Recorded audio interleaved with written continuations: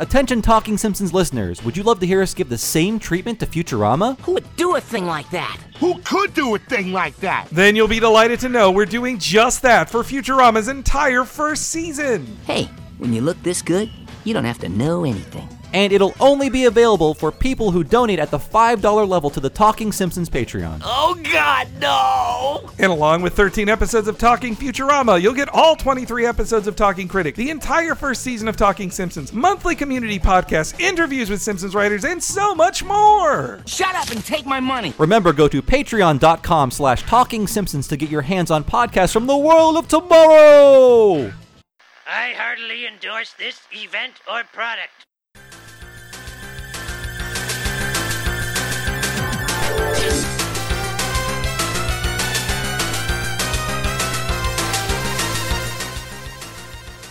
Ahoy hoy everybody, welcome to Talking Simpsons, recorded live in Rich Man's Heaven. I'm your host, seasoned rope tugger Bob Mackey, and this is a chronological exploration of The Simpsons. Who else is here with me today? No, I'm not Superman. It's Henry Gilbert. I'm actually wearing a Superman shirt now. You could have fooled me. That. And who do we have on the line? My name's Casey Green, and I'm a low-cost outing for seniors. And today's episode is Raging Abe Simpson and his grumbling grandson in The Curse of the Flying Hellfish. Maybe if I go back to sleep for a few days, some good mail will build up. Ooh, that sounds like depression to me. And this episode aired on April 28th, 1996, and as always, Henry will tell us what happened on this mythical day in real-world history. Oh boy, Bobby, Uma Thurman and Janine Garofalo teach us the truth about cats and dogs. Dexter's Lab and the TV channel TV Land debut on cable, and the Port Arthur massacre happens in Australia, and the country reacts with something other than thoughts and prayers. So let's start with the darkest news first. So the truth about cats and dogs. All dogs are boys and all cats are girls. That's true, right? Yeah. They cracked that case. That's a fine little romantic comedy. I've never seen it. It's for Gen Xers feeling romance, man, and turning 30. Like that's what it's really about. Janine Garofalo, she's charming. Well, meanwhile, Uma Thurman just has to be the bimbo in it. And she roller skates a lot or something, right? Yeah. She does do that. But the dog's got roller skates on. Oh, that's all I remember from the trailers. Oh, that's right. The boyfriend, she has a Frasier-esque call-in show, Garofalo does, and her would-be male love interest, he put a dog in roller skates for a photo shoot, and the dog is freaking out. That's where the story begins. But it didn't put its paws over its eyes, so I wasn't sure.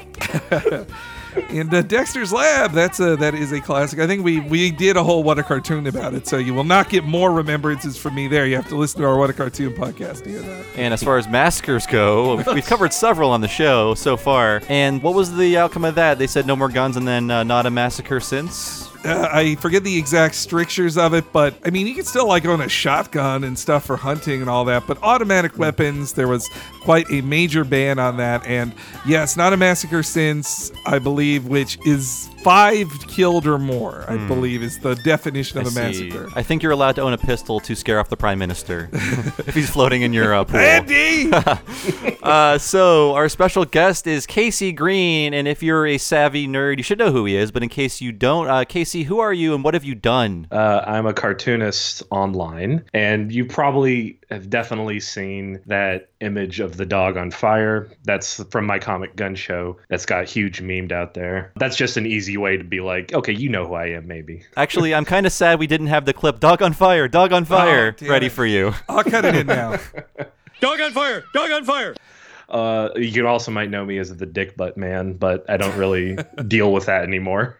I mostly do comics as he is a good boy, and I write back and a lot of other stuff too. I loved your sequel to the This Is Fine dog of the screaming, "This is not fine. Why did I let it go on fire this long?" That was beautiful. Yeah, Casey and I go way back onto the Something Awful forums, actually, and Casey did art for me for free once. I was like, I like this Casey guy. I want him to do art for me. And you did a story about I was taking care of a sick bird that unfortunately died, and I wrote a little comedy story about it. But all the pictures were so adorable. I also, from your previous work, I loved Gun Show, which was your, was it like a daily webcomic you did? I have all the collections of that. Yeah, it was like, it started out kind of daily and then just sort of morphed into whenever I want. It started as like a 3-panel strip, but then it morphed into just, I want to do more than just 3-panel gag stuff, and then just became huge. Daily or update didn't really have anything to do with it. It just became a bigger thing. I think one of my favorite things you've done so far, because it speaks so much to me and my own life experiences, is the Trade Anime Club.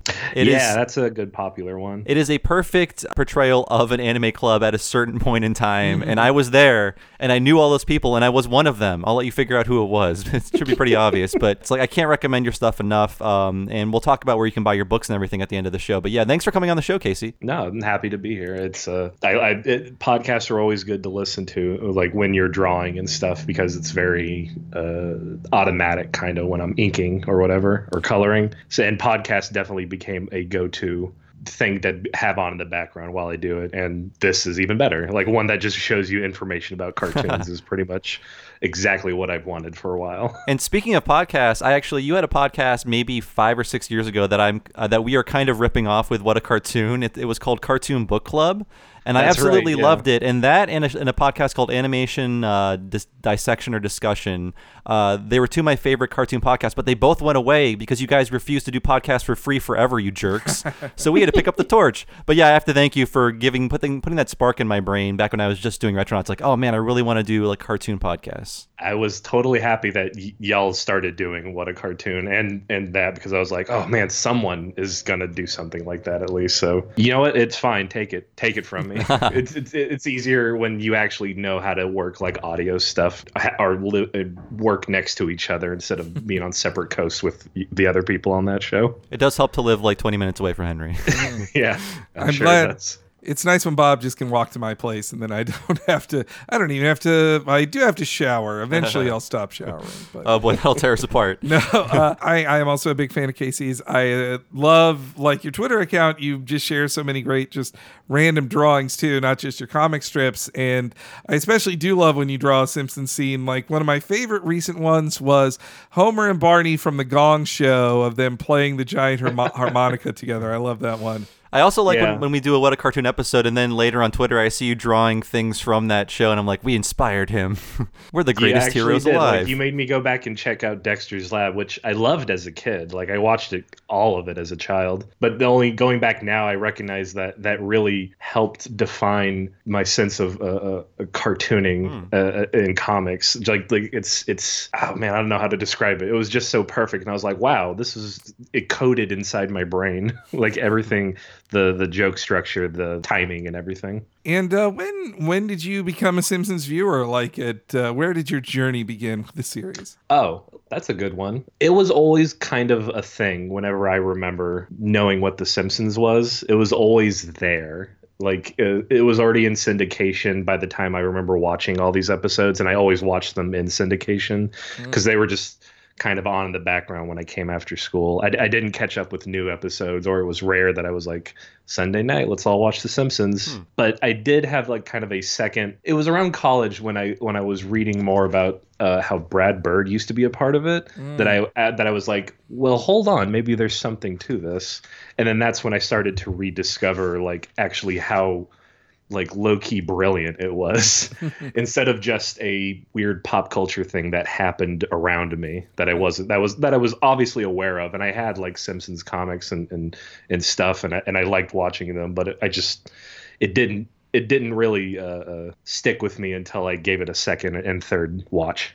And when I was older. Well, speaking of Brad Bird, he was actually on hand to help out with a lot of this episode, which is why it looks so brilliant. And this is actually Jeffrey Lynch's final episode for the show, and he would go on to do great things too. So yeah. Yeah, this is one of the best animated episodes I think they ever did. And this was Jeffrey Lynch's final Simpsons. He'd go on to do 2 episodes of Futurama and then graduate into film. He worked as a storyboarder on Iron Giant. Again, his buddy relationship with Brad Bird, but most importantly to me as a comic dork is that Jeffrey Lynch is the secret sauce of the Sam Raimi Spider-Man films, because there's some bad acting in that movie, or parts that definitely are dated, or like, oh, this part sucks, but I always love the Spider-Man action in it, and there's a good reason why. It's because Jeff Lynch storyboarded all of it, or the majority of it at least, and he was basically the assistant director on the Sam Raimi film. So when Spider-Man was doing Spider-Man things things, and basically it's a CGI film. That's Jeffrey Lynch in charge of that. We should remind our listeners, too, that Jeffrey Lynch directed Who Shot Mr. Burns Part 1, another one of the best-looking episodes of The Simpsons on TV. Like, they had to make it look good, and he made it look fantastic. This one especially is a tribute to classic comics as well, because Jeffrey Lynch is a big dork for the Joe Kubert's Sergeant Rock comics, which, honestly, I never read. I never understood the interest in World War II comics, I have to say. I just, as a comic fan, I am aware of them from a historical standpoint, but eventually it's just like, I mean, how many Nazi plots can you watch them foil? Really, it gets boring after a point. I think they were just for little boomer kids. Like, my dad won't talk to me. What did he do 10 years ago? Oh my God. And also, so if you look at Sergeant Rock comic covers and then compare them to the flashbacks in this episode, that's when you'll see, like, oh, Abe Simpson is Sergeant Rock in this. Like, that's the secret. That's the secret to this episode. The one time Abe was, like, heroic and cool and not a total scumbag in his entire life. Well, this episode, too, was apparently storyboarded primarily by Jeffrey Lynch, too, which I think is kind of a rarity in The Simpsons, where the director storyboards most of it. I think that's usually, like, delegated to an extent, and the director just kind of does revisions on it. This episode also is about Bill and Josh indulging in their love of the elderly. Yeah. And that specific version of the elderly. I remember in our Bill Oakley interview, he talked about how, like, this is his grandpa who was born, like, technically in the 1800s, and our generation's grandpas aren't these grandpas. What, they're not? Well, I guess they are. I don't know. I guess my grandpa was in World War II. Yeah, like my grandpa, I don't think he was. He stayed home to score. But everyone I knew, like, growing up who were grandpa age in the 90s, like my neighbor Bob growing up, he was a World War II vet. He was, like, in his 70s. So yeah, like, our grandpas were these grandpas, but they weren't Bill and Josh's grandpas. Their grandpas could have been, like, World War I vets or something like that. That's true. Yeah. I never really knew my grandpas too well. Both of them kind of died when I was young. I do remember that my dad's grandpa did not like The Simpsons.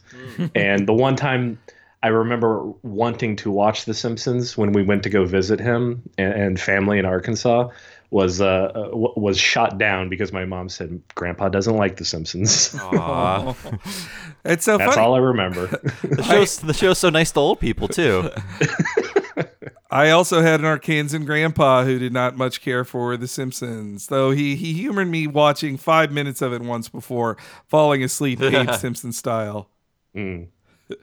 And so this is an excellent opening of the show. I especially love it because, so we've seen Abe be crazy, and we've seen him tell long stories about walking birds and that football was called baseball, all that stuff. But we don't rarely see him against boring, normal grandpas, which is, so this opening further shows, like, no, this old man, Abe, is crazy. They had to create, like, 8 new old relatives for everybody, especially in the flashbacks. I love these old men, though, at Grandparents' Day. Let's start with Milhouse's grandfather. How many of you have a house? All right, now, how many of you drove your house to school today? Huh? Well, I did. No, I'm not Superman. I just own an RV. Me and the new wife traveled the country searching for adventure.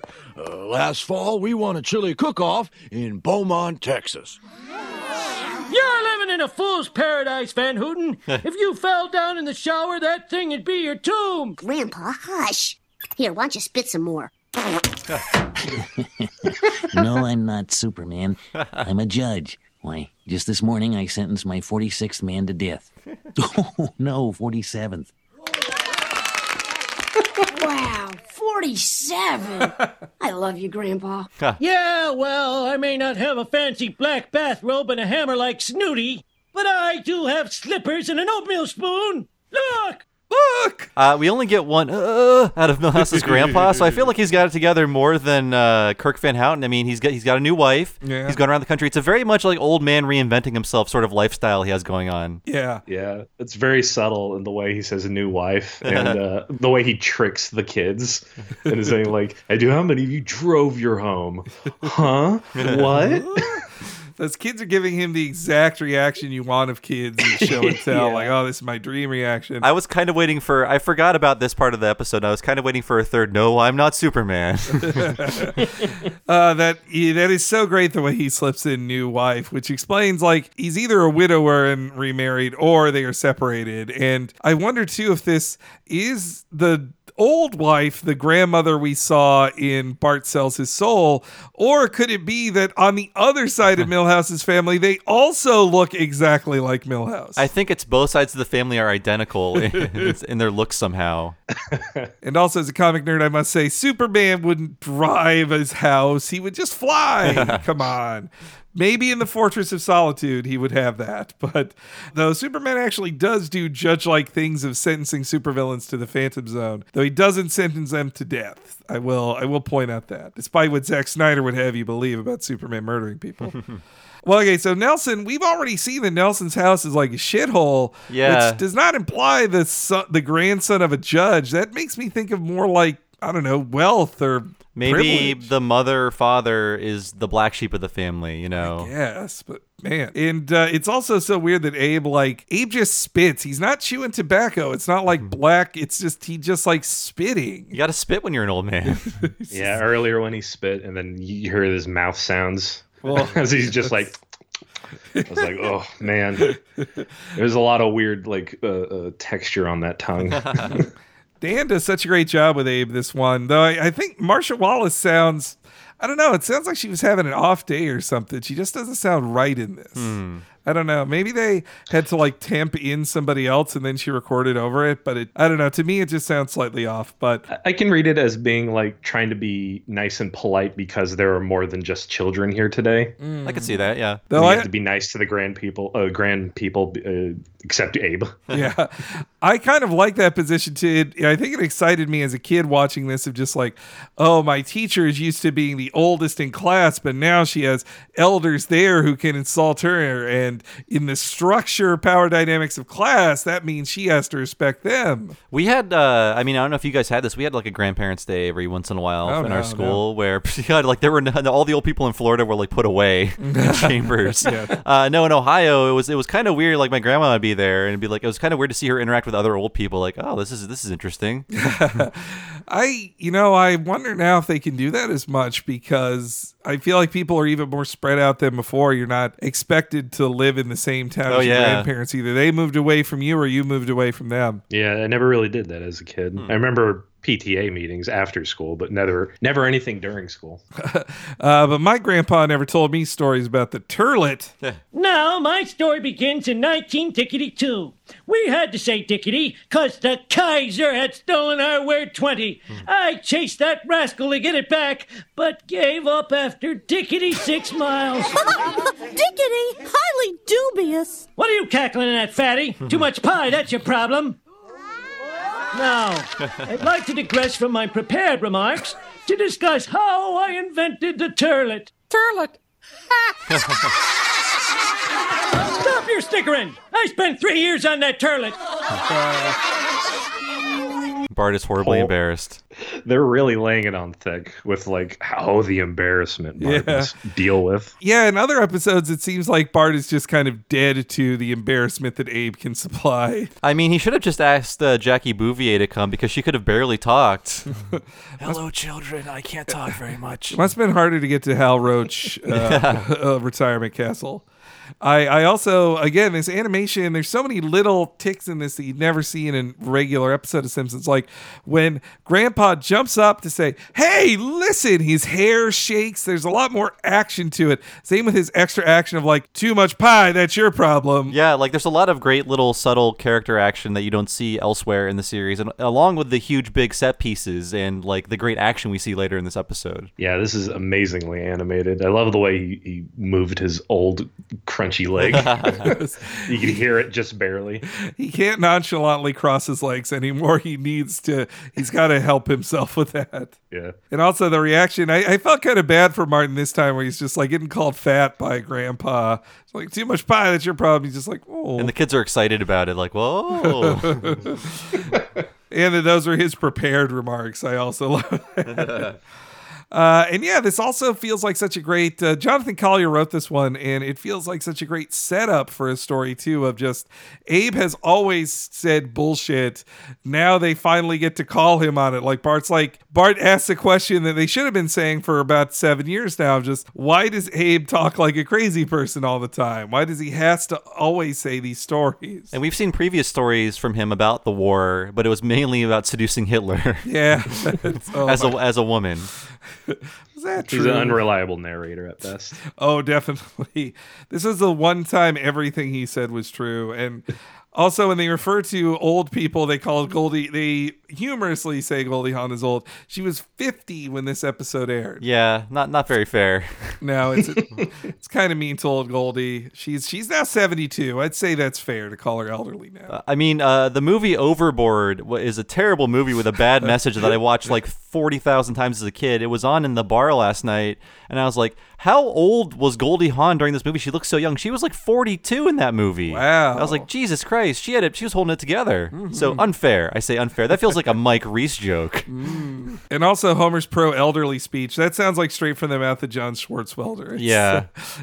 Pants all the way up to your armpits. And then we get to Abe getting the ads in the mail, which I don't think they've changed all that much in the last 20 years. No, I noticed that 2 ads have a reveal, but the third ad, they're just like, here's the joke. Although it could have been a reveal. It's like, consider burial at SeaWorld. So he could have unfolded that. For some reason, they decided to not have him unfold that. Maybe it was just too much. Like, just give them one joke for free. Now you can get buried with Shamu 75 every time there's a new Shamu death there. Then we get Asa Phelps has died, which, in looking back on this, I feel kind of bad for Asa that he had his war buddy living in town all these years and Abe never hung out with him. It's a very great description of a sad, small life. Oh, yes. Asa Phelps spent his entire life in Springfield, except for 4 years service in World War II and 1 high school day trip.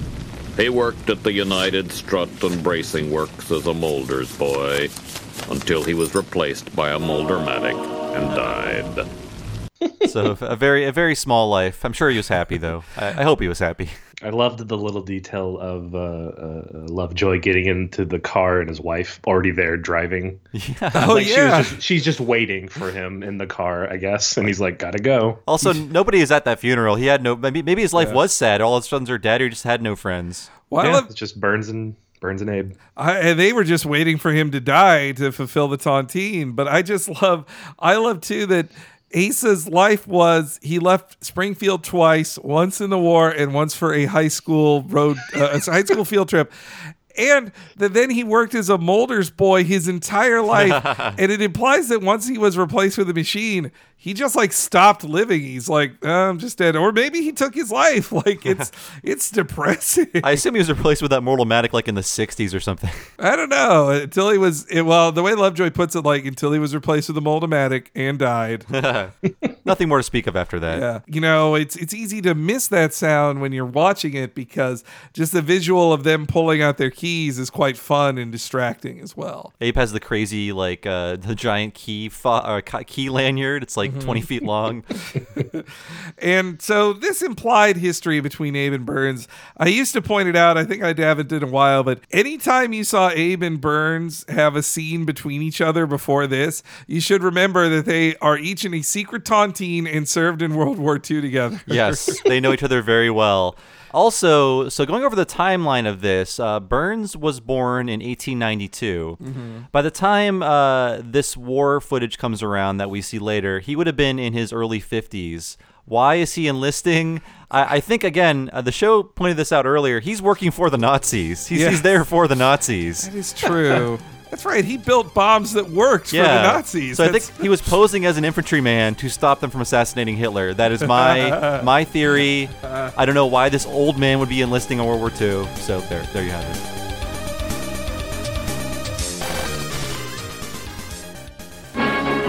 The Simpsons will be right back.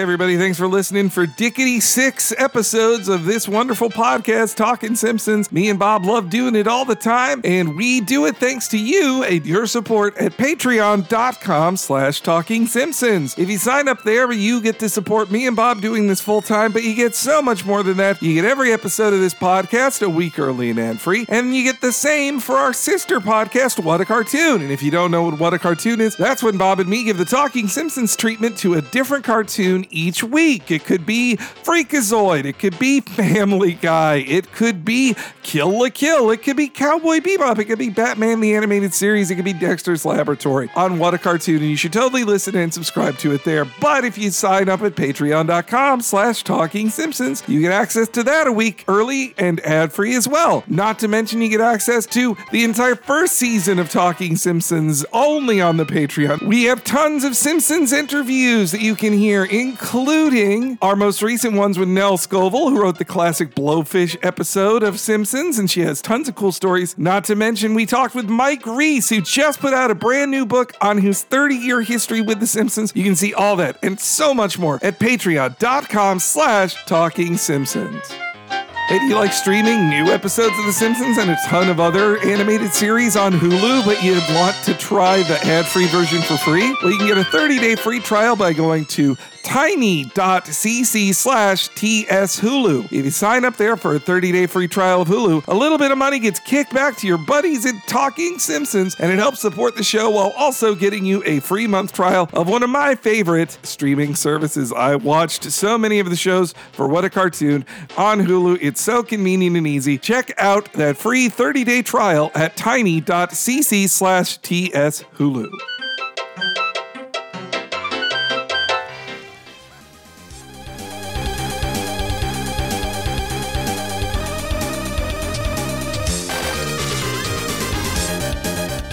But then we do get to hear the first time about their deal. Well, Simpson, 7 gone. As soon as you're in your pressboard coffin, I'll be the sole survivor and the treasure will be mine. Over my dead body it will! That's exactly the point. Oh, Simpson, can't you go 5 seconds without humiliating yourself? How long was that? Your clownish behavior notwithstanding, we have made a gentleman's agreement and sworn on our lives to honor it. Smithers, I want that man killed. So that's a great act break. It's very much like the pelican dropping the fish in Homer's pants, where he ruins every moment. Yeah. But yeah, actually, so in Homer the Smithers, I proclaim that that's the episode where they sort of infantilize Burns. This could be like the last real chance for him to be evil, because he points a gun at Bart for one of several times in the series. Like he's out for murder. He's out for blood in this episode. His plan is to kill Abe. Yeah, what he does at the end is like awful. Yeah. I mean, I think it's also interesting that this is the next episode directed by Jeffrey Lynch after Who Shot Mr. Burns Part 1. That was the most villainous Burns, so him doing this, he knows how to draw Burns at his most evil, like his most cartoonishly super villainous, which I just love it. And he Burns throughout this episode looks so intimidating, so scary at points. But I just love how nonchalantly he's like, have him killed. Have that man killed. And I've seen this episode, I don't know, 50 times, but I always forget about this assassin subplot, which is so fantastic. I just love the idea of an assassin having to kill an incredibly frail old man and fucking it up. Yeah. Also, I should be noted, at 5 minutes and 24 seconds, that has to be the shortest Act 1 in Simpsons history. That is so short, yeah. As Mike Reese in his new book, who we just interviewed, guys, listen to it on the Patreon. But in his new book, he talked about how most Simpsons episodes, the longer you make Act 1 with some weird divergence before you get into the real plot, then the shorter you have to make 2 and 3. It's just a writing problem solver in a way. So a shorter Act 1 is the total opposite of that. And there is no B plot to this. This is just a very direct, like, honestly, action adventure story between Bart and Grandpa. Mm-hmm. Yeah, it's a real crowd pleaser episode. But yeah, so Burns is looking for his assassin. Let's see. Mesmerists, dowsers, Luddite, alienists, Zoroastrians, alphabetizers. Aha! Assassins. I was wondering, sir, do we really need to settle Abe Simpson? I mean, I'm familiar with his physical state, and Perhaps if we wait, nature will assassinate him for us. Well, I can't risk it. I won't allow that Simpson boy to take the Hellfish Bonanza, and I can't get it without his key. Ah, just the man I need. Fernando Vidal, the world's most devious assassin. Hola. Fernando, it's MB. Ah, Marion Barry. Is it time for another shipment already? Why, this is Montgomery Burns. Oh, caramba. I'm sending you a photo over the fax trawler. I need you to fly to Springfield and assassinate this man post-haste. Sadly eating a can of Del Monte peas in the picture. That's such a great brand. Of Yeah. all brands of peas for him to be eating, it's Del Monte. That is such a specific thing for them to pick. I love that. Those are premium peas. I mean, you think A would be buying store brand peas. But yeah, that Marion Barry joke, I mean, yes, Marion Barry, one of the former mayors of New York, had a real coke problem. Mhm. That was clearly an ADR joke. I really want to know what the original was. I say that every time, but what was the original? Who knows? Yeah. I mean, it's clever that Monty Burns and Marion Barry do share the same initials, so that's cute. But this was, if I may talk about the Gilbert Family VHS again. No, there's a couple jokes in this that I always forget about because I messed up the master recording the first time, and so I missed him going through his Rolodex, and every time I hear now that alphabetizer's joke, it still feels new to me, like, funny. I just recognized that minutes before we started recording. I was just watching the episode again to remember that, and I had to pay attention to the alphabetizer and then assassin, and man, there's always little surprises when you don't pay attention. It's a subtle little joke. Yeah, I love it. Bob, did you do any Googling on Zoroastrianism? I used to know what it was, but is it like some sort of outdated quackery? Yeah, it's an old-timey religion and an extant of Christianity and Judaism. Like, it's just the kind of old-timey thing Burns would have heard about. It gets referenced in a lot of Japanese video games. Oh, does it? Yeah. I need to dig farther into Shin Megami Tensei. It's like sort of like there's all kinds of Kabbalah stuff everywhere, like Sephiroth and things like that. Like these offshoots of major religions make their way into Japanese stuff a lot. And I also, I don't know, Fernando Vidal, that's a fun name. I like that too. Mm-hmm. Fernando has like no follow through on these. He could just strangle Abe, like jump on top of him and strangle him. That's all you have to do. What I like is that Mr. Burns feels the need to accompany him to all of these with all of these assassination attempts. It's like, no, you're a 104-year-old man. You're going to slow all of this down. He's showing up in the window with them to poison his teeth. I was like, why are you there, man? He's too much of a micromanager. He's like, I have to be there for it. Though also part of the appeal of a contract killer is that you won't be implicated in it because you didn't do it. Yeah, you don't want to be on the scene. And yet he's here for all the assassination attempts.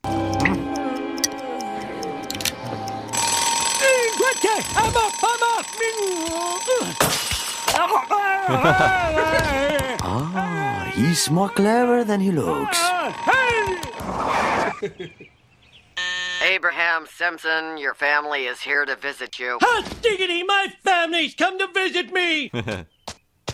Wait a minute! My family never comes to visit. Don't! Not again! I can't take much more of your blundering numbskullery. I'll be in the car, dudes. Oh boy, yeah. So I also pulled out "Hot Diggity." They were trying to make that Grandpa's catchphrase for a long time, and I love it. Like "Hot Diggity." I think one other time he says "Hot Diggity Damn." That's the one for me. Yeah. I also just love the animation on him putting that clock in his mouth, and I wonder if he does that every morning. his Grandpa's morning. Though you think at some point he put his dentures back in his mouth. They must have still had some residual poison on them. Maybe. You never know. And that their dress up as the Simpsons plot was just a knife. And once the knife misses, he's like, I'm done. All right, I failed. No one questioned this. We're leaving. Yeah. I really liked that he had a muzzle mask. Yeah, that's true. He didn't really need that, but he wanted to have an unmoving muzzle mask over his mouth. It's not really clear why Smithers needed to be there as Bart. But those are great. Like, I love Burns in Marge's dress with the wig and everything. It's a great image. Yeah. And it pays off even better with the callback of, and you were there, and you were there. And then his final attempt is, it's funny enough of the smash cut to him pretending he has a big plan, which is just shoot his gun a whole bunch. Yeah. Which I have to say, with the timing of the Port Arthur, yeah. But I think it's like, it's animated beautifully like an action sequence, and when the nurse is like doing her one-handed pump action shotgun stuff, that was like out of the fucking Terminator. That was amazing. Yeah, I love the smash cut from them just studying the map of the retirement castle, and then smash cut to the door being kicked open and him just firing wildly at everybody. Just killing whoever. Yeah, I feel like the nurse with the shotgun telling him to be quiet kind of makes that whole scene. Yeah. Because beyond that, it's just like, he was just terrorizing this old man. And many others. Were this not a television series, like he misses as much as anybody shooting at the A-Team, but yeah, in the real world, he would have killed every person in that building. It would have been all over the news. So Abe needs help. Let me in! Someone's trying to kill me! Sweet, merciful McGillicuddy! You gotta open the door! Who is it? It's Grandpa. And it sounds like he's gotten into the horseradish again. And then a knife flew at my head! And you were there! And you were there! Grandpa, maybe I should moisten your washcloth. It's plenty moist! Listen, Monty Burns is trying to kill me, and it's all because of, I can't tell you what. Well, I'm sure you'll make up something. Maybe you just need more of my classmates around. I gotta hole up here for a while. They might still be after me. Wow, he's even more agitated than usual. Maybe we should let him stay. But where are we going to put him? Bart's room. Bart's room? Bart's room. Dumpster. The family normally dumps on Lisa, but I like them all teaming up to dump on Bart. Yeah. He's the only other person who has more than 5 lines in this whole episode. For a second, I thought, like, oh, is this one of the ones where Marge doesn't say anything, but she gets a couple lines here that save that. But I love her. It's Grandpa. She's just shocked. Like, he doesn't come to us; we come to him. And I love she couldn't recognize his screaming. It's great how the next scene opens with Bart looking forlornly at a dumpster outside the window. Yeah. So many great jokes on the cutting, like in the edit. And I also do love Marge's cute euphemism of horseradish for drinking. My old great aunt called it tonic. She was having a little too much tonic and needed to go lie down. Yeah, and Bart is just like done with Abe at this point. He's got no more patience for it. And this is when we finally cut to the Sergeant Simpson stuff, which the first shot of Sergeant Simpson, that is straight a Sergeant Rock cover. Like, that's just lifted directly off of his Joe Kubert. Joe Kubert is underrated compared to, say, like Jack Kirby, or I think he's only really under Jack Kirby of his era of dudes who gets credit. Like, he also started the Joe Kubert School of Arts of comic art, like the first college you could go to for drawing comics, which I have heard different things about its quality. I was going to say, was that a scam? Because it sounds like a scam. I actually visited that once when I was in high school. I went up to Massachusetts with my mother, and we were thinking about college, and that was a cartooning school. And I didn't really know Joe Kubert that much, but it seemed like not really my thing. But it was the only cartooning school beyond maybe like SCAD in Atlanta. And then we tried it, and it was nice. It was during the summer. I didn't go to it, obviously. You did not great. Come on. And so then we get the first of Abe's war stories. Burns is after me because he wants the Hellfish Bonanza. Look, if you're going to stay in my room, could you at least stop making up gibberish? Gibberish, eh? And what's this? Wrinkly gibberish? What, you smart...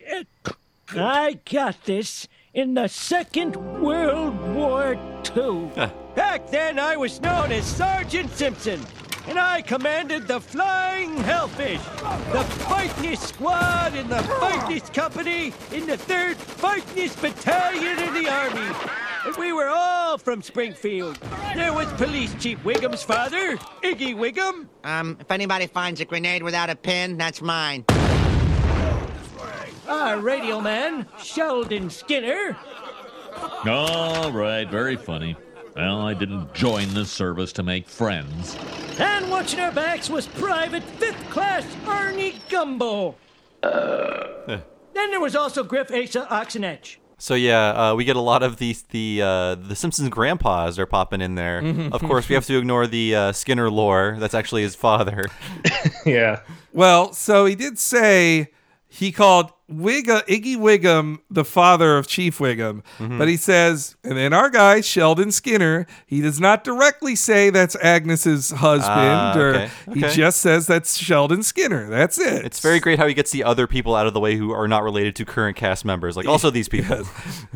Griff, Asa, Ox, and Etch, like, they're all the dudes who are just in every war film. It's very, very stock, like, war characters. Yeah. Like the tough guy, the farm boy, the big dumb guy, and the brainy guy. Saving Private Ryan still, like 2 years after this, still had all those characters, those stereotypes in it. Yeah, like you said, they show Burns, and he would have had to have been 53 then. I do think the J. Edgar Hoover line establishes why he was busted down to private for obstructing a probe, as they say.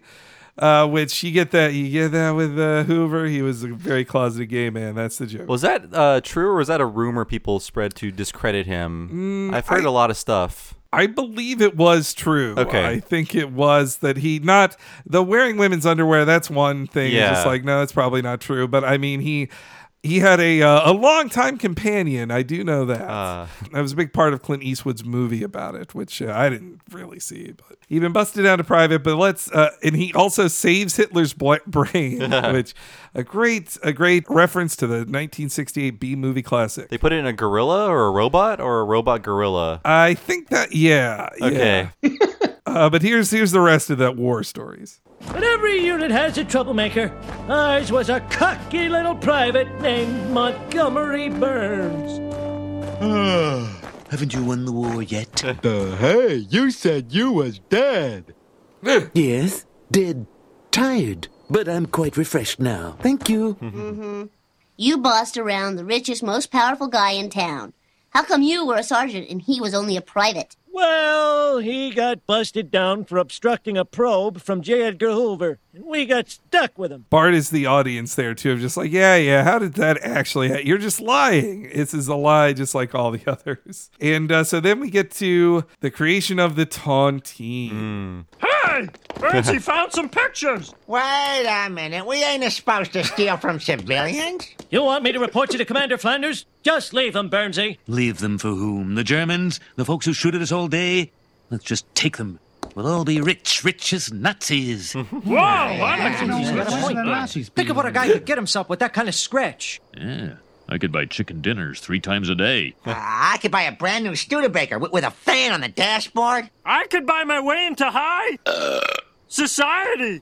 Well, I don't feel right about it, but I could use a nest egg for retirement. I'd hate to wind up in one of them old folks' homes. Then it's agreed. Of course, we can't sell the paintings now. We'd be caught. How many of you are familiar with the concept of a tontine? All right, Ox. Why don't you take us through it? Essentially, we all enter into a contract whereby the last surviving participant becomes the sole possessor of all them pretty pictures. Well put, Oxford. Now, remember, you can't all sign with an X. I love that final line. Yeah, I love rich as Nazis. Like, that's, is that the line of the episode? Yes. That's the joke. And how everyone is on board when it's like, we'll be just like Nazis. Oh, yeah, it's a good idea. I want to be Nazi. And also, I just love the reading of, we ain't supposed to steal from civilians. I remember someone on the commentary saying the same thing. Like, they just really, that was their favorite line. It's like an even more marble-mouthed Wiggum. And I kind of wished I could have seen Commander Flanders in this flashback, though, too. Oh, boy. God, that'd be great. Oh, man, yeah. And also that Ox stands for Oxford. That's pretty great. He's secretly smart. He was always the smart one in the platoon. They just called him Ox. You think he's Ox like Moose in the Archie comics, but though he still says damn pretty pictures. But outside of Burns and Abe, they all suffered pretty ignoble deaths. Yeah. But Ox died carrying the crate of paintings out of the castle. died of a hernia. Pretty bad. And then the other 5 died in a float accident at the Veterans Day Parade in 1979. Yes. So what happened? Were they all crushed under a float, or there was a fire? But it's like they all got wiped out pretty quickly. Well, it was Burns. It was Burns. I think it could be Burns. I also imagine 1979, Barney Gumble, Chief Wiggum, and not Seymour, the real Seymour Skinner. They all watched their fathers die together in a horrible accident. That had to scar them all and unite them, wouldn't it? Of just like, man, we all watched our fathers die in that accident together. Remember that? Maybe they knew. That's why they made Barney's Bolorama the proprietor is the uncle, not the father. Yeah. And I wonder if Wiggum was thinking about that when Barney stole his position in the B Sharks. Wow. Yeah. Oh my God. So we can't acknowledge any of this history anymore. But no, yeah, their fathers died together. But the idea of a tontine, on the commentary, Bill Oakley says he got it from an episode of Barney Miller, and I have that very episode right here. Oh my! It is from an episode called The Tontine, so easy to find. His cousin. He won a chess game. What chess game? The game we played to see who get the money. What money? The money from a tontine. Tontine is basically an archaic form of life insurance. A group of subscribers who are usually from the same family pool their money and then buy equal shares. And then the years pass by and people start dying off. And finally, the last remaining survivor collects the entire pot. Really? Well, that's what Dietrich said. Yeah. He was just stealing that from Dietrich. Sort of like the free parking space Monopoly, in a way. Though also, an episode of MASH had another tontine plot, and this scene is actually basically the exact scene from The Simpsons. Oh, wow. I wonder if they took it from both. Any of you know what a tontine is? Yes. Tontine is a pledge. Give that man a cheroot. The 5 of us made a pledge. We'd save this bottle. Let some legal eagle stow it for us. And whoever turned out to be the last survivor of the group, well, he'd get the bottle and drink a toast to his old buddies. For good or bad, you're looking at the last survivor. I got the job when Grusky passed on in Tokyo. I like how both clips have someone going, "What's a tontine?" Well... That's kind of the Simpsons giving credit to their own sitcom forebears there of just stating it in the same way, like, what's a tontine? Like, nobody knows. I think now, thanks to the Simpsons, we all know what a tontine is. Bart still doesn't believe him until we get confirmation from Burns himself. Ox was the first to go. He got a hernia carrying the crate out of the castle. 5 more men died in the Veterans Day float disaster of 79. Now, with Asa gone, it's down to me and Burns. Great story, Grandpa. Could have used a vampire, though. Night. Oh, my own grandson thinks I'm a liar.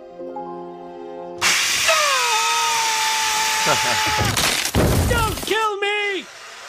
I've tried to meet you halfway on this, Simpson, but you had to be little Johnny Liverlot. Now, give me your key to the Hellfish Bonanza. Oh, wow. There really is a treasure. Whatever you do, don't give him the key, Grandpa. Here's the key. Oh, figures. That's that he just gives up. I like, too, the way Bart, in the animation, is covertly picking Burns' pocket. Like, you get to see it there. I rewound. That was very... I mean, you can't really tell what he's doing unless you know what he's doing, because he puts his hand, like, up on his pocket. Mm-hmm. Oh, shit, I can see it. Yeah. A lesser show wouldn't have animated that. A lesser episode of The Simpsons would have been just like, look, you get it. He stood next to him. That's enough. We don't need to draw it in the shot to see him put it in there.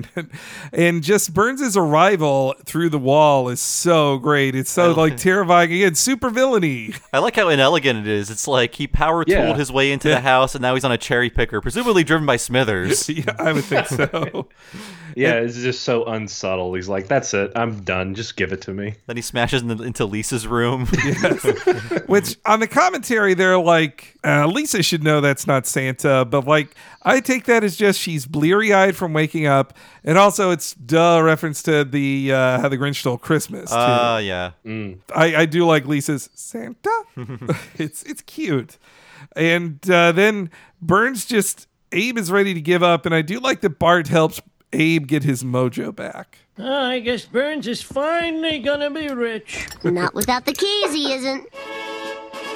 Hey, you got the keys! Now we can get the treasure! Oh, what's the use? Burns would still find some way to take it from me. I can't believe you, Grandpa. The sergeant in that story you told would never be scared of a dork like Burns. You gotta get that treasure. You gotta do it for Ox and Asa and Griff and Burnsy. Well, not so much Burnsy. You really think I can do it? Yes. But we gotta act fast. Where are you two going at this hour? On a treasure hunt. Oh, can I come? Only if you're ready to stare danger in the face. Put your manhood to the ultimate test and take... Pass. That's great. There's a little animation joke at the beginning of that clip where Abe absentmindedly takes off his glasses and puts them in his dentures glass for no reason. I had to rewind that to make sure I saw that right, of him pulling his glasses out of the water. Yeah.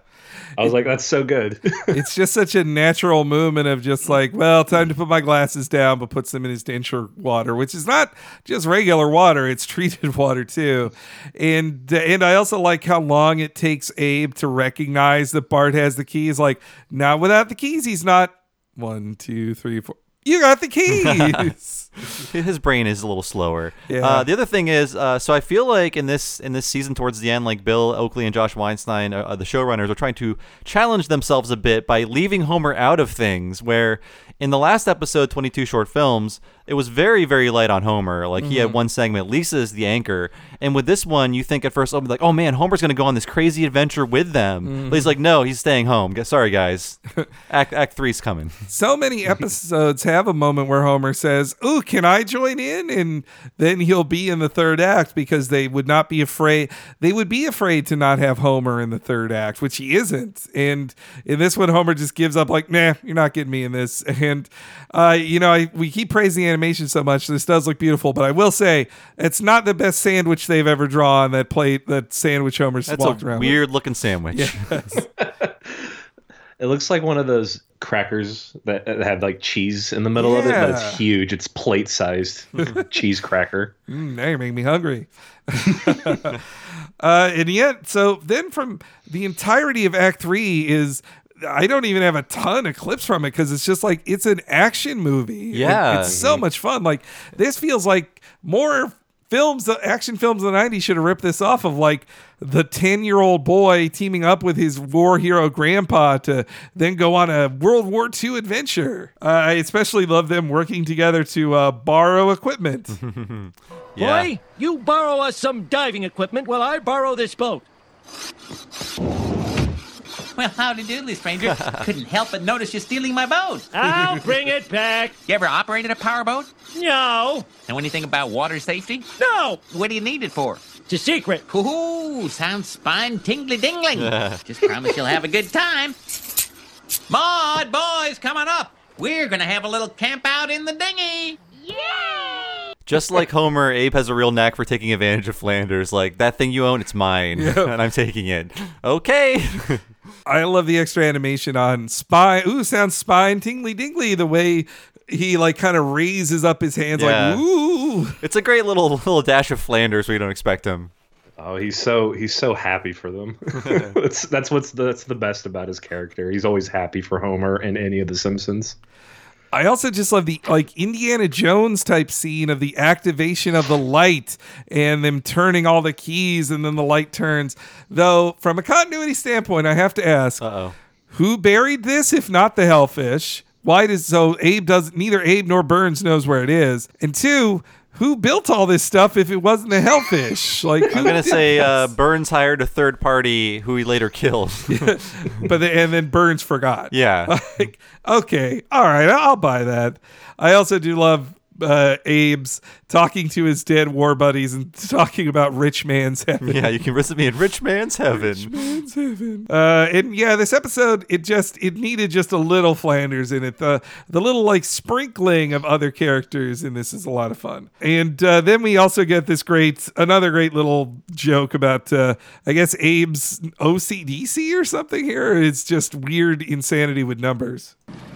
Now, remember the plan, boy. If you run out of air, tug on the rope. 64 times, no more, no less. Got it. No, 63 times if you're out of air. 64 is if you found the treasure. Gotcha. Hey, Grandpa, do you think I could have been a flying hellfish?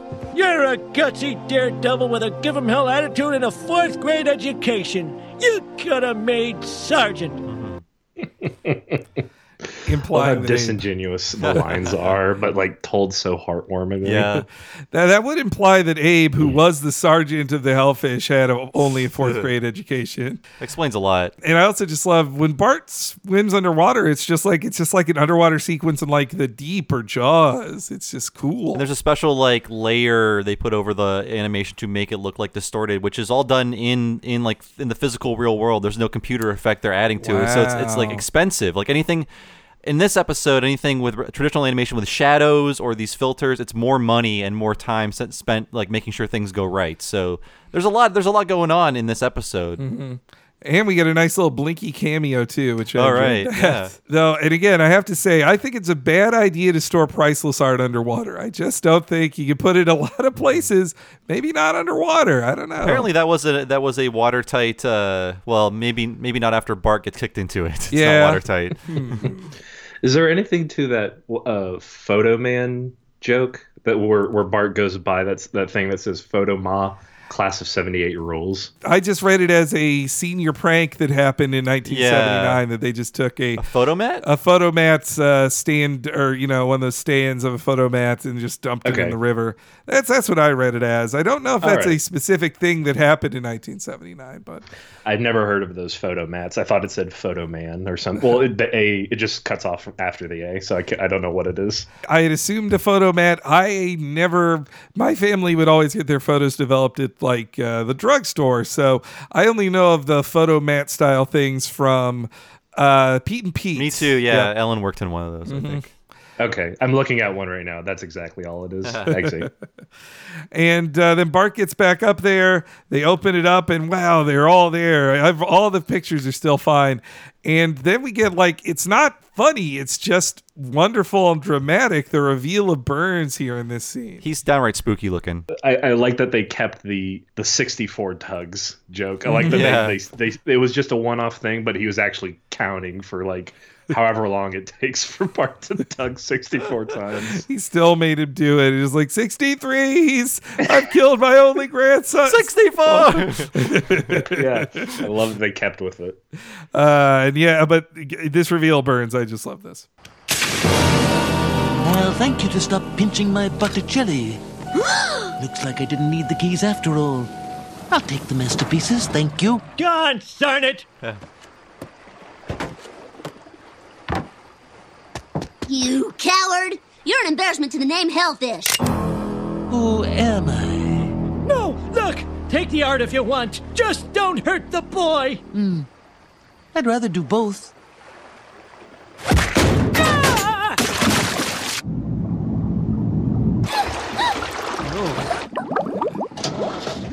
So long, Sarge. See you at the reunion in November. Terrible fate for Bart, but I was just thinking Burns just held a gun to Bart in the Greyhound episode a year ago. This just happened to Bart. It's this is not uncommon. Even the gun cocking sound is very similar. That's I guess a 9mm. I think that's Burns' favored dainty gun of choice. It's although he had a much bigger gun when he kept on him in part 1. Yeah, that's true. But I really like when Bart lights the flare and Burns is there. It's a great reveal. He looks just so menacing. It's great. Someone on the commentary, it may have been Oakley or Weinstein, just said, "Damn, that's cool." And I was just like, "Yeah, no, that's just really good." It's lighting. So cool. Burns, even though he's evil, he's also a badass in this episode. Yeah. That's true, and just that reveal that he somehow snuck onto their boat like a Dracula or something, just appears, and the way he's lit in red, a live action film, a serious film should steal that. And one thing I think we're forgetting is that Burns is already extremely wealthy. Yes, he doesn't need to go to all this work to get more money. Abe needs the money. He's a poor man living in a retirement home. It's great how Burns has no real motivation, just only to become more rich. Yeah, well, it seems similar to his motivation in Who Shot Mr. Burns as well. Just like somebody else getting rich. Yeah. No, I'll just take that money. He can't stand the idea of that. Oh, I love that, but I forgot to mention that when he said it in there. That Simpson kid getting rich, like he thinks of Abe as that Simpsons kid. He's probably like got 20 years on Abe, I'm guessing. Though I think they're set up as like 10 years apart in the one with the Loch Ness Monster. When Burns officially becomes the oldest man in Springfield, they set up that like Abe is 90-ish in that, but still not as old as Burns. His age is more floating than like Homer and Marge's. Yes, as Marge says, God only knows. God only knows. And also watching the water fill up on Bart is like a legitimately tense scene. Yeah, it's like he's facing his own mortality in that little box. That is what gets Abe's mojo back, seeing Bart in danger. That's when he spits out his dentures and dives in head first to save Bart, which he should have done the swimming in the first place. Yeah, really. Maybe Bart couldn't operate the machine. I don't know. But and I also love they at least get one little visual gag in there of Bart not wanting, he would rather drown than have something in Abe's mouth put in his mouth.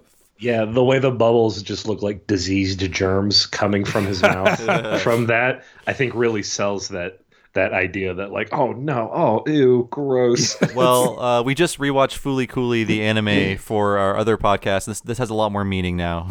The shared kiss. God. Between the object and the people. The same thing. So Bart is saved though, and now Abe is ready to get back on track.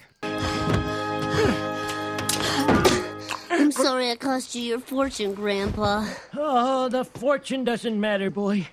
The important thing is you're safe. Now let's get that fortune! They're gaining on us, sir. We'll have to jettison something. It's been an honor to serve you, sir. Yeah, so the most perfect visual joke. Burns looking at him like, okay, you know what to do. Yeah. And he's more than happy to do it. Mm-hmm. Mm-hmm. I just love Smithers' kind of just limp body of like, he doesn't even take a second to like look where he's jumping. He's just like, well, I'll just fall out of the back here. That's the fastest way. I was given an order. Yes. Yeah. He is definitely, despite the fact that he quit Burns because he was too evil, in this episode he's like, nah, I'm fine. Like, killing one old man is not quite as evil as darkening an entire town. I suppose not, and stealing candy from a baby, not as evil. But I love Abe's like push from like you for a second think that the moral of this episode, it's going to end there, and the moral of the episode is like, Bart is the true treasure. My relationship with my grandson, but he's like, no, let's get that treasure. They totally subverted that also at the very end. The last joke, which was like perfect also. And Castellaneta is so good as Abe here. This is one of his best Abes ever, that he has to both embody the Abe who just makes weird sounds all the time, like, what? But also be an action star. And play him at different ages too. Yes. Yeah. God, he's so good. This Dan Castellaneta guy, he's got a future. Where are the engines on all of these boats? Good point. Like, shouldn't it be right in the back and everything like that? Yeah, at least on Burns, there should have been a motorboat thing on the back, yeah, right? Yeah, like when he harpoons it and starts like getting closer, I'm like, shouldn't there be an engine right there maybe for at least his small boat? But then Abe would have been chopped up when he got to the boats, so they kind of just have to ignore that, I guess. Yep. That's fine. That's true. I love that the harpooning of the boat, it works both as just a silly thing of Abe like jet skiing on his slippers, but then in his moment turns to like, no, Abe is Mr. Action Star, and he's like, "Rrr." He's pulling himself towards the boat. Yeah, it's like the most action we've seen out of Abe Simpson, outside of that scene where he's wheeled out, like pushed out of the ambulance.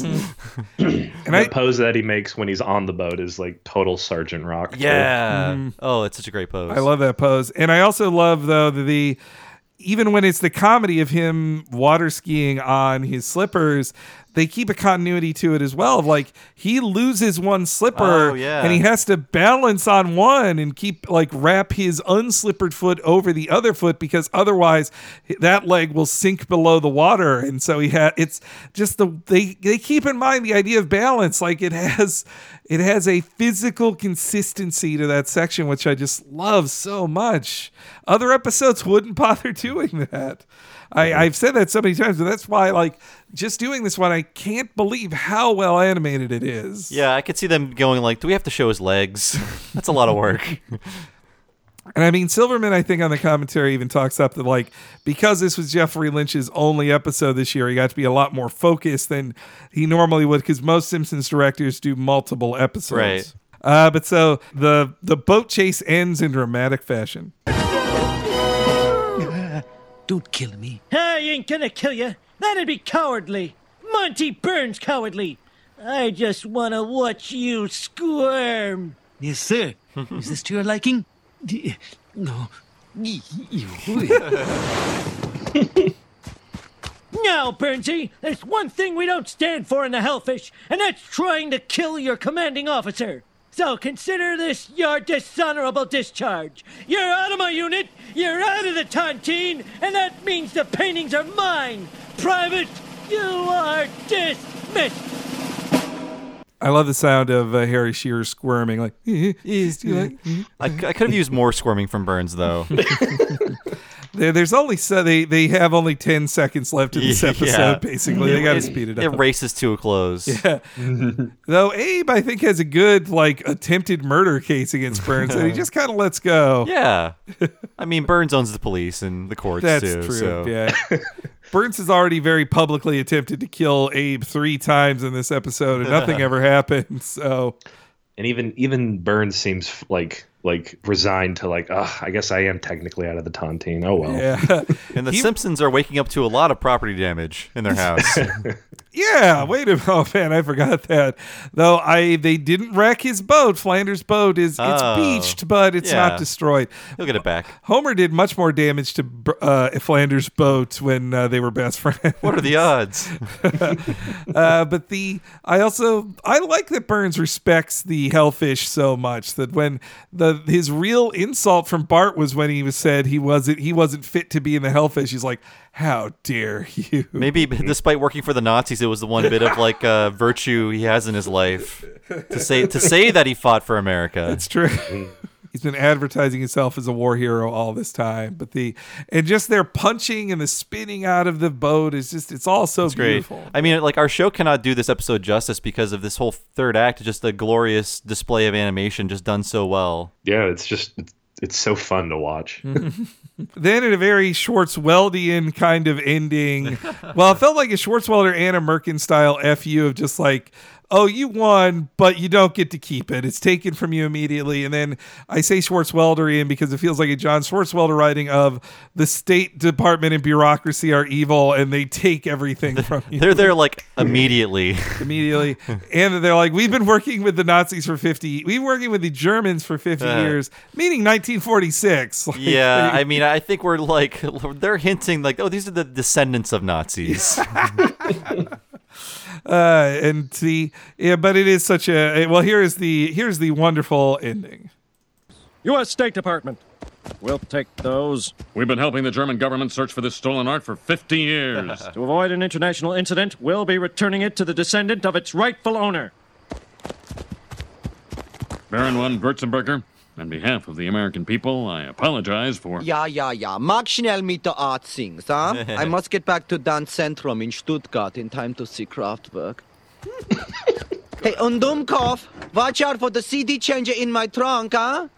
Idiot.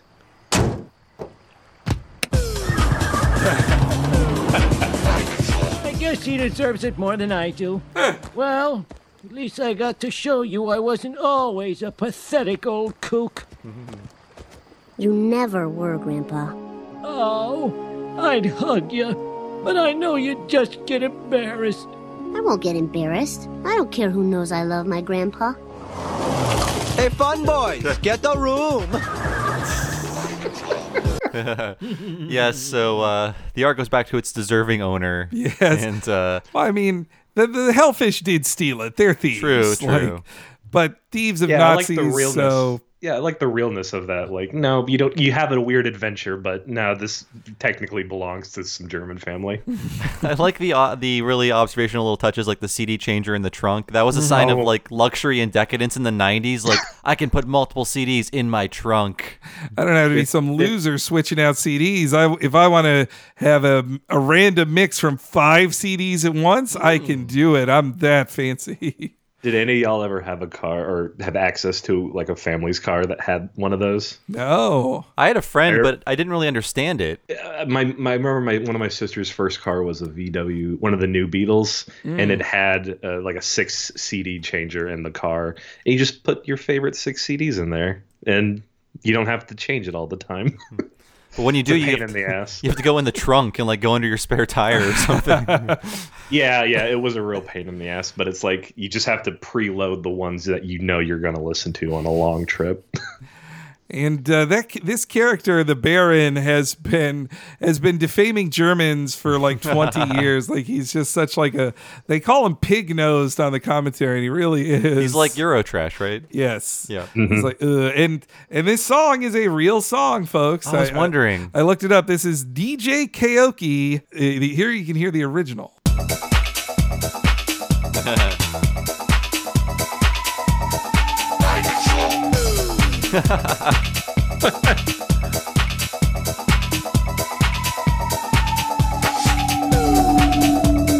Wow, I feel like I'm playing Wipeout or something. That is called Caterpillar Rabbit in the Hole. Of course it is. That is sure. Though DJ Kaoki, he is not German. He is a Salvadorian American. So yeah, it is what would be playing in a Eurotrash place for sure. It's the perfect song, and I wonder if they had to pay some or a lot of money for it, because this episode, the credits. Inexplicably, the Dragnet remix of the theme is playing over the credits from Marge on the Lamb. I noticed it this time for the first time, like, oh, they've used that before. I guess because the law just showed up, it's kind of appropriate. Maybe they wanted a more war-like kind of like arrangement, but they couldn't afford to have even more music in the show, or like another arrangement. Or maybe they were considering playing this music over the credits, the DJ Kaoki. Maybe there's like, oh, it's too much. Yeah, this is too much. Yeah, or perhaps Alf Clausen ran out of time. He's like, I can't write a new ending for this too. I would have liked this like a stirring Hellfish war anthem at the end, like all of those old Marvel records had anthems for all the characters that were very like warlike. Oh yeah, from that era. Well, they all had survived the war, so that actually, I meant to say it. The guys backing up the platoon for Sergeant Simpson as well, they kind of more remind me of the Howland Commandos of Sergeant Fury's Howland Commandos, which that was just Jack Kirby's answer to Joe Kubert's. It's weird. Rock. I've read none of them, but I'm more familiar with Sergeant Fury, maybe because of Sergeant Hatred from Venture Brothers. Basically the same guy. You know what? This is the first time that clicked for me. I did not. Hatred and Fury. Oh my God. I can't believe I was the one to get that, Henry. Come on. Wow. Retire. Well, he's not drawn to look like Nick Fury. Nick Fury types have eye patches. That's true. Though in World War II, he did not lose an eye. Yeah. Although I should say, Casey is on a very good episode of our show. This is our 150th episode, because it's the 150th episode of The Simpsons to date in this timeline, in our current timeline. So we've done 150 of these. Man, happy birthday. Thanks. Yeah, this is quite an episode to do 150 on, just to look this great. This one, I think on one commentary, the one for Homer Palooza, Oakley and Weinstein talk about how they run out of steam near the end of the season usually, but this is near the end of the season, and this does not feel running out of steam at all. I think it's light on jokes, so maybe that's what he's talking about. But the art really like makes you forget that there's not a lot of amazing jokes in this one, and that Homer is not even in it at all. Really, he's there to complain about old people and to turn down the adventure. Yeah, I'm glad they gave the animators room. Like, if I feel like another episode, they might have been more worried of, we haven't had a laugh line in about 20 seconds. Let's cut this scene a little shorter and we'll have somebody say something funny. I mean, I can guarantee you this was an awful table read. I bet nobody liked the table read. It's like, and then Burns does this, and then Abe does this, and then they fight, and then this there's not a lot of dialogue in this third act. Yeah, it's true.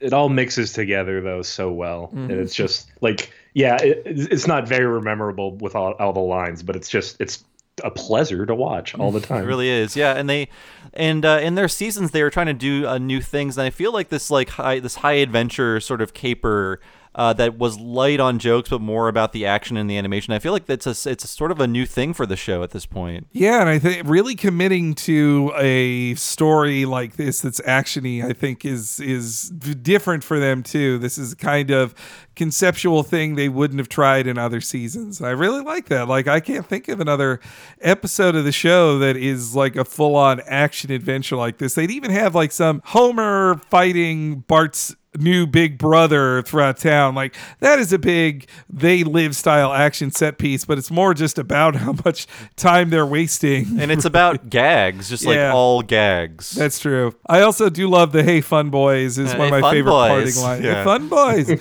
I mean, it's homophobic, but I was a gay man. I laugh at that. The joke is on the shitty character Yes, who's making fun of a grandpa and his grandson embracing. Yeah, and it takes away any kind of like sincerity that it tried to have with like Bart going, "I never thought you were." And it's like, yes, you did, man. Yeah, it is in another sitcom they would have just ended with like, "I don't care who knows I love my grandpa." Aw. Like, that's just sweet. And so then we get a trademark treacle cutter of The Simpsons of "Hey Fun Boys."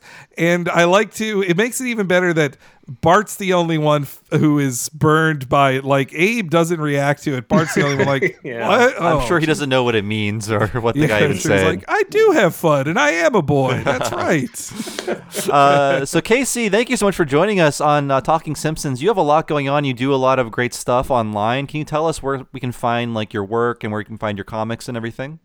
Well, you can, like, I have a main site, caseygreen.com, .com spelled out and then .com. You could easily Google me and find most of my stuff. I'm on Twitter, CaseyGreenN, 2 N's. But your listeners might like my other Twitter account, Screen Shows, a little more. I just started posting on there more often. That's where I take screenshots of like a lot of cartoons or sitcoms in weird poses that I find fascinating and post a dumb joke along with it. I was a really big fan of when you were watching, for some reason, the later seasons of Family Matters, the ones that I didn't see. I'm like, what is even happening? Are they're pirates now? What's going on? That was just done on my own account. But, I thought I was that was watching Screen all Shows. of Family Matters, Wow. including the last episodes, and they were awful. They teleport to France in one episode, I remember. Mm-hmm. Yep. And I wonder what's more unbelievable, that he built a teleporter or that he would actually fall in love with Laura. Oh, yeah. Or that Laura would fall in love with him. They gave him Laura at the end, yeah. I mean, He earned it. He wore her down as he had promised. Let's say... That's his catchphrase. I'm going to wear you down. Teaching young boys in the 90s so many great lessons, Yeah. television. But yes, we'll do our own plugs off the air with when we're not with you on the air, Casey. But thanks so much for joining us. Thank you both for having me. It's been a pleasure. So thank you for listening, folks. And I'll tell you all about our amazing Patreon that pays the bills and lets us do so much work here at the Talking Simpsons Network. If you go to patreon.com/TalkingSimpsons, check it out. We got so much going on there at many different levels. The $5 level gets you so many bonus podcasts. We do a lot of stuff that's just exclusive to Patreon, including interviews and exclusive miniseries. So please check that out. I would definitely point folks out to listen to our newest interview where we just interviewed Mike Reese about his new book, Springfield Confidential, and his 30 years on The Simpsons. And we also have a special bonus podcast for What a Cartoon about One Piece that goes into the history of the show, why we like it so much, and why you should not be afraid of it. So yes, that's all at patreon.com/TalkingSimpsons. As for me, I've been your host, Bob Mackey. You can find me on Twitter as Bob Servo. Please say hi to me. And if you like my podcast here, check out Retronauts. It's my other podcast. That's a classic gaming podcast every Monday at retronauts.com, or look for Retronauts in your podcast machine. We've been going on since 2006. There's so many podcasts you should be listening to right now. So check it out. Thank you, Henry. I'm at HENRYG on Twitter. You can follow me there for updates on when all these episodes go live and other surprises that come to our Patreon. Check it out there, folks. Thank you so much for listening. We'll see you next week for Much Ado About Nothing.